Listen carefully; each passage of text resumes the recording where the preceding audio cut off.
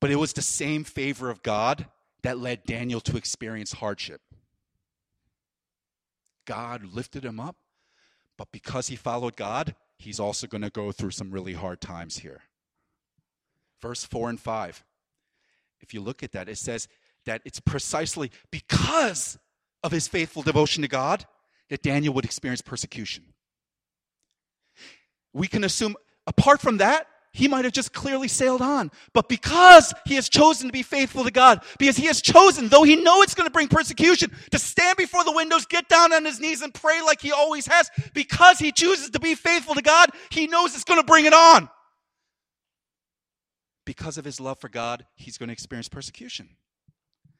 And guys, this is a really countercultural message, because, you turn your TV on late at night and you go to the religious channel, or you go to your Christian bookstore and you find a self-help aisle, and there's a lot of books, a lot of people talking about what God wants to give you if you just follow him. Like the 7 steps to success, kind of unlocking the inner you, that God wants to somehow, he wants to be like a key that will really make you you. And I think there's some validity in that. I believe that God does desire to bless us, that you need to hear that's true. Because what that means is that everything that you have that is good, it's not just because you're better looking than everyone else or you work a little harder. We would say that's God's favor upon your life. It's his blessings. But there's a dangerous message here. There's a dangerous thought here. Because what you can fall into thinking, what we can think then is that says, if God truly blesses me, if I am really under God's favor, I'm going to experience professional success. We might be financially wealthy. What do we say when we're getting, oh, well, God is blessing us so much, right? Or you're going to have a lot of nice things. You're going to be really popular. You're going to be really comfortable. But the subtle flip side of the message, and we can miss this part, is that if you're not experiencing those things, that you must not be following God properly. That if you're not experiencing financial prosperity or health or family wholeness or comfort, then somehow you must be really ticking God off. You must really be doing it wrong. And you need to hear that's a really unbiblical, really dangerous way of thinking, because what we see here in Daniel is that the very hardship that you might experience, it may be caused, not in spite of, but because of your desire to honor God. It's not just a side thing. Maybe the reason that you're going through certain hardships or sufferings or persecutions is precisely because you have chosen to be someone who follows this Jesus. Because getting thrown into the lion's den, this was not because Daniel lived unfaithfully, because he lived faithfully. You guys catching this? And I'm guessing, there's a part of me, honestly, I was thinking about today, thinking, if we're going to have people, man, should I be saying this stuff today? Because our goal is kind of for you to stay and keep coming. I don't know if I should be telling you, yeah, you're going to follow Jesus and life might get really hard.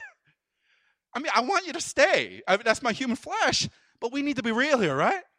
Anyone want to be real with me here? We need to be real here, right? Because, I'll be brutally honest. I love those stories of, if you're a student, just give your all to Jesus. Just don't even worry about school. Don't make that a priority. Just give it all to Jesus. Just serve and worship and donate your time and be faithful in all those things. And God will provide and you'll still be number one in your class. I love those testimonies. They make great stories and sermons. But the reality is, that's not real life for most of us. I remember my first day of seminary. I think I've shared this before. My first day of seminary, I was in there, and they were doing an introduction. One professor looked out at the class, and he said, some of you in this class, if you end up getting an A this semester, it means you have been sinning. I was like, say what? I am Asian. You don't talk to me like that. I don't understand. That does not compute. That really does not make any sense to me. What he meant was that some of you are those nerds that most of us don't like, that you don't even need to study. You just you got like photographic memory and you memorize it. And you can get an A like nothing, no sweat. But many of us, for you to get an A meant that you were not being faithful to your spouse. You were not giving enough time to your children. You were prioritizing your work above your health. You are not being involved in your church. And the point was, you know what? Yeah, maybe you'll have this brand of success called an A. You'll have sold your soul to get it. Because the truth is, for many of us, we serve God faithfully. Maybe you're not going to be number one. Maybe you're not going to be the most successful person. Maybe you're not going to be top of the class or top of your office. And there's a dying there. I mean, another example that came to mind, and many of us, this might be applicable, just in looking for someone, perhaps God's will that you would marry one day if you're single. Like, even right now, I know you do it because I did it when I was single. You're sitting in a room, you're kind of looking around, you're scanning the room, and you're like, wow, they really lift their hands up well. And, is that a potential mate for me, God? Is this a sign? I mean, we think that way, right? But the more I've just lived life, I know there's a real challenge. And this goes both ways for men and for women. But for a lot of ladies, I know it's a real struggle for you to seek to honor God in your modesty, to not be drawn or not to draw men to you just by the ways you can reveal as much of your body as you can, that you feel convicted, I want to be a woman of honor and integrity, and that means that I'm not going to be throwing my body parts around for people to slobber after. I'm going to seek other things. I'm going to seek a different way. And let's be real, that might make you feel like you're not getting as much attention as a girl who does. And feel like you're kind of falling behind because of that. There's a subtle dying.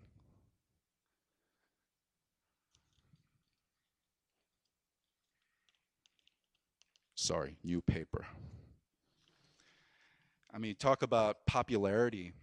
And it would be great, this idea that, you know what, I follow Jesus, and now suddenly I have all these new friends. I've got a new church. I've got all these new buddies, brothers from another mother. It's just great.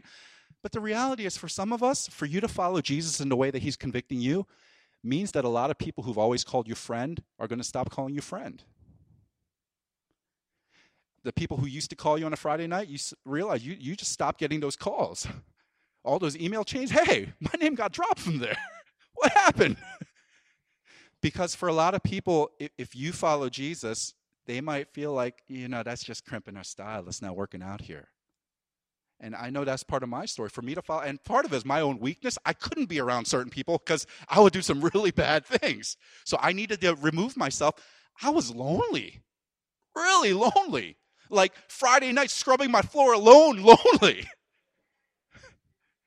Some of you laugh like you know that a little bit too well. Again, I'm not trying to scare you here, but I want you to have eyes wide open. I don't want you to jump into this whole follow Jesus thing as, it's all like sunshine and bubbles now, and I get to jump around with happy joy. No, have your eyes wide open, because yes, God blesses, but sometimes his blessings look like you're being tossed into a pit of lions. That's what sometimes God's blessings look like. And it's a reminder for us that the Christian faith, it's a process of dying to ourselves. And we've got some different verses here. One, Jesus says it himself in Luke 9:23-24. Whoever wants to be my disciple must deny themselves and take up their cross daily and follow me. For whoever wants to save their life will lose it, but whoever loses their life for me will save it. The Apostle Paul, he echoes these thoughts in Philippians 1:21, where he says, for to me, to live is Christ, and to die is gain. He repeats the same thoughts in Galatians 2:20. I have been crucified with Christ. It is no longer I who live, but Christ who lives in me. Guys, the reason why I'm talking about, even as we talk about baptism, we're reminded that one of the symbols of baptism it's described in Colossians 2:12. We also have it up on the screen. Having been buried with him in baptism, in which you were also raised with him through faith in the powerful working of God, who raised him from the dead.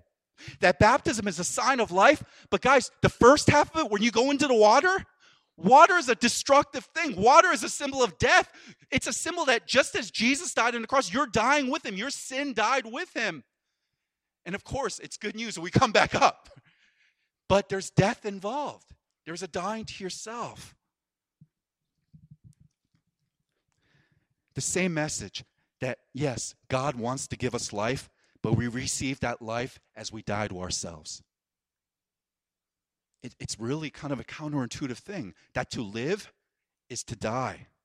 And I want you to hear this correctly, because if you left right now, you would be miserable. You would think this is one of the worst churches in the world.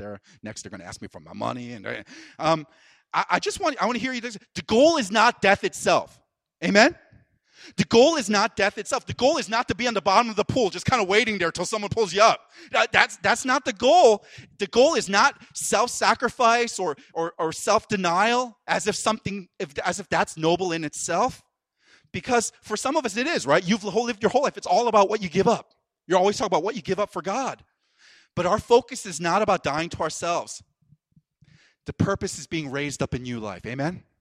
It's about new life. The goal is always life. And guys, when you get that, when you recognize that the goal is about life, you realize that it's not about God trying to take away your life. He's trying to give you a life really worth living. It's not about God trying to steal away your joy. He actually wants to restore your joy as you're meant to be lived. Look at all those verses again. It's all about life. Die, but so that I can give you real life. And perhaps God is trying to reveal what you're living for. Maybe what God is trying to do is he's trying to expose those things that you're looking to for your satisfaction. He's trying to expose those things you're looking for your purpose, for your meaning. Whether it's in success, or whether it's in someone who loves you, or whether it's making money, or whether it's being healthy, whatever it might be, maybe he's trying to expose you of the things that you're looking to save you, and saying, yeah, it's not that they're bad in and of themselves, but guys, they're not God. It's not that those things are bad or evil, but they're not God. They don't have the capacity to do what you're asking them to do in your life. Because God is trying to save you from the things that you're looking to fulfill you. Because they don't have the power to save you. Only God does. That if you taste the riches and the truth of God's love, His mercy, His grace, you'll just be ruined for anything else. It's like when you taste Capital Grille steak, you just cannot go to Denny's again. I mean, you're just ruined. You're just ruined when you've had the real thing. When you've experienced God, you look at all these other things that you used to be so enamored by and say, really? That's what held that captured my attention? No way. When I've experienced God. And it'll seem ridiculous to look to anything else for life when you've experienced what it comes to in God. And guys, that's what makes a guy who has everything say that he'd rather go into a pit of lions. That's what makes an 8-month pregnant woman, Sudanese pregnant woman, approach death. Even though she could receive life by saying, I don't believe in this Jesus. And maybe you would ask, what would compel someone to that kind of devotion? What would make someone be that insane that they say, I'd even lose my life? I'm just thinking of weddings just with yesterday with Van Kim and Larry. And I remember one pastor, I think I've shared this before, one pastor I knew back in Philadelphia, back when he was a youth minister. And contrary to belief, some of you are thinking, man, I'm looking for a real good paying gig. Let me be a youth pastor. It's not true. Someone's lying to you, just trying to get you into that. You don't make very much. But I remember one of my friends was in his youth group, and he was his youth pastor, and he got into his car, because youth students are leeches. They look for their youth pastor's cars, right? Because they can't drive. So they got into his car, and he looked in the backseat, and they saw a 7-Eleven apron. And they're like, Pastor, what's that apron in the back? And he'd been kind of trying to keep it a secret, but he said, hey, you know what? I'm in full-time seminary, but I've got this woman back home that I love, and I want to marry her. I want to propose to her, but I got no money, so I need to earn a little coin so I can get a ring for her. So I work nights at 7-Eleven after my day so that I can earn enough to get her ring. If you think about that, without knowing this woman at all, either he is insane or she is the most amazing woman you would meet.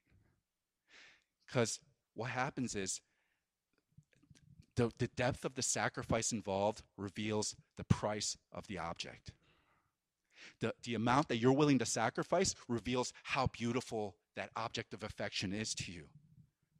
So I don't know Daniel's mind, or I don't know this 8-month pregnant Sudanese woman's mind, but I wouldn't be surprised if they have met the God of the Bible intimately. They have met the God of the Bible who is far more beautiful than they could ever comprehend.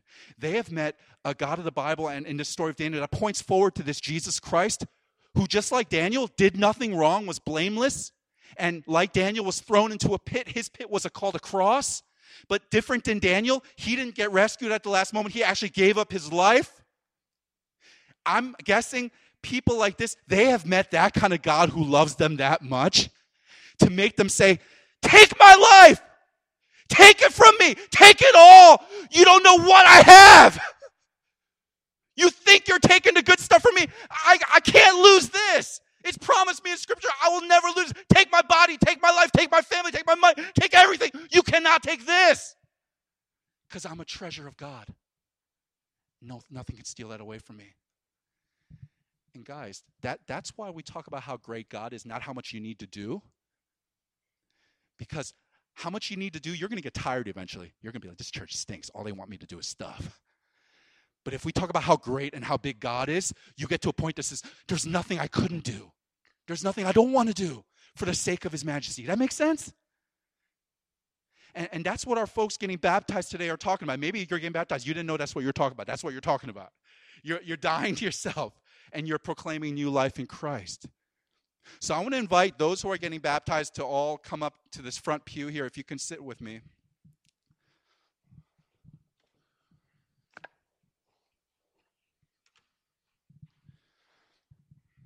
And I'm going to give them some time to share their stories a bit. If you can all sit in the pew here.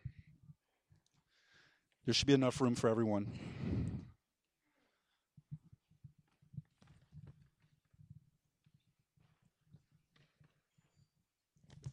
If we can squeeze. Okay.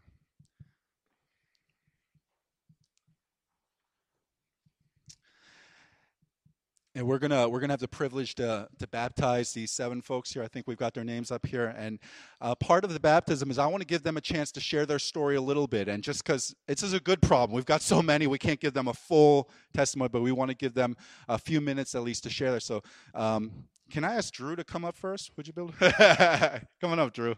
Let's give them a hand as they come up. Just encourage them.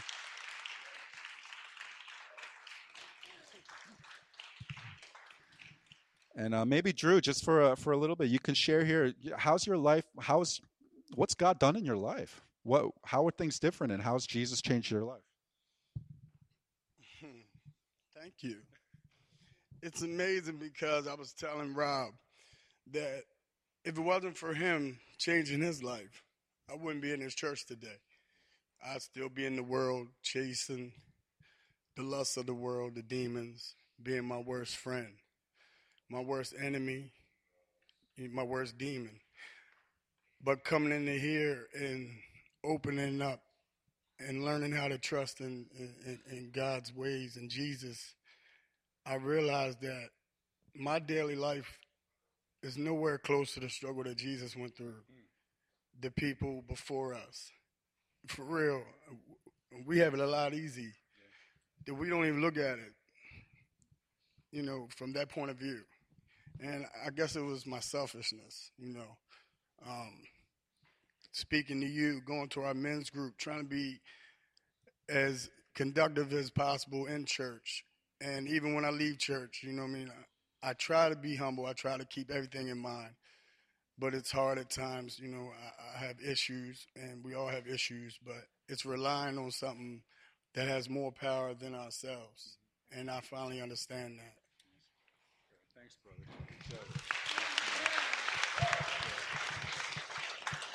Ebony, why don't you come on up?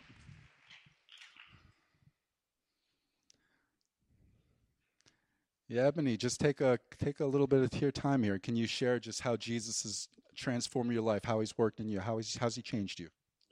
Yes, the Lord has changed me in many ways from just by what he's been teaching me over the past few months. And I mean, I see things in a brighter light now. I see people for who they are. I accept myself, and the main thing is I no longer want to hurt myself. I no longer want to take my life. Amen.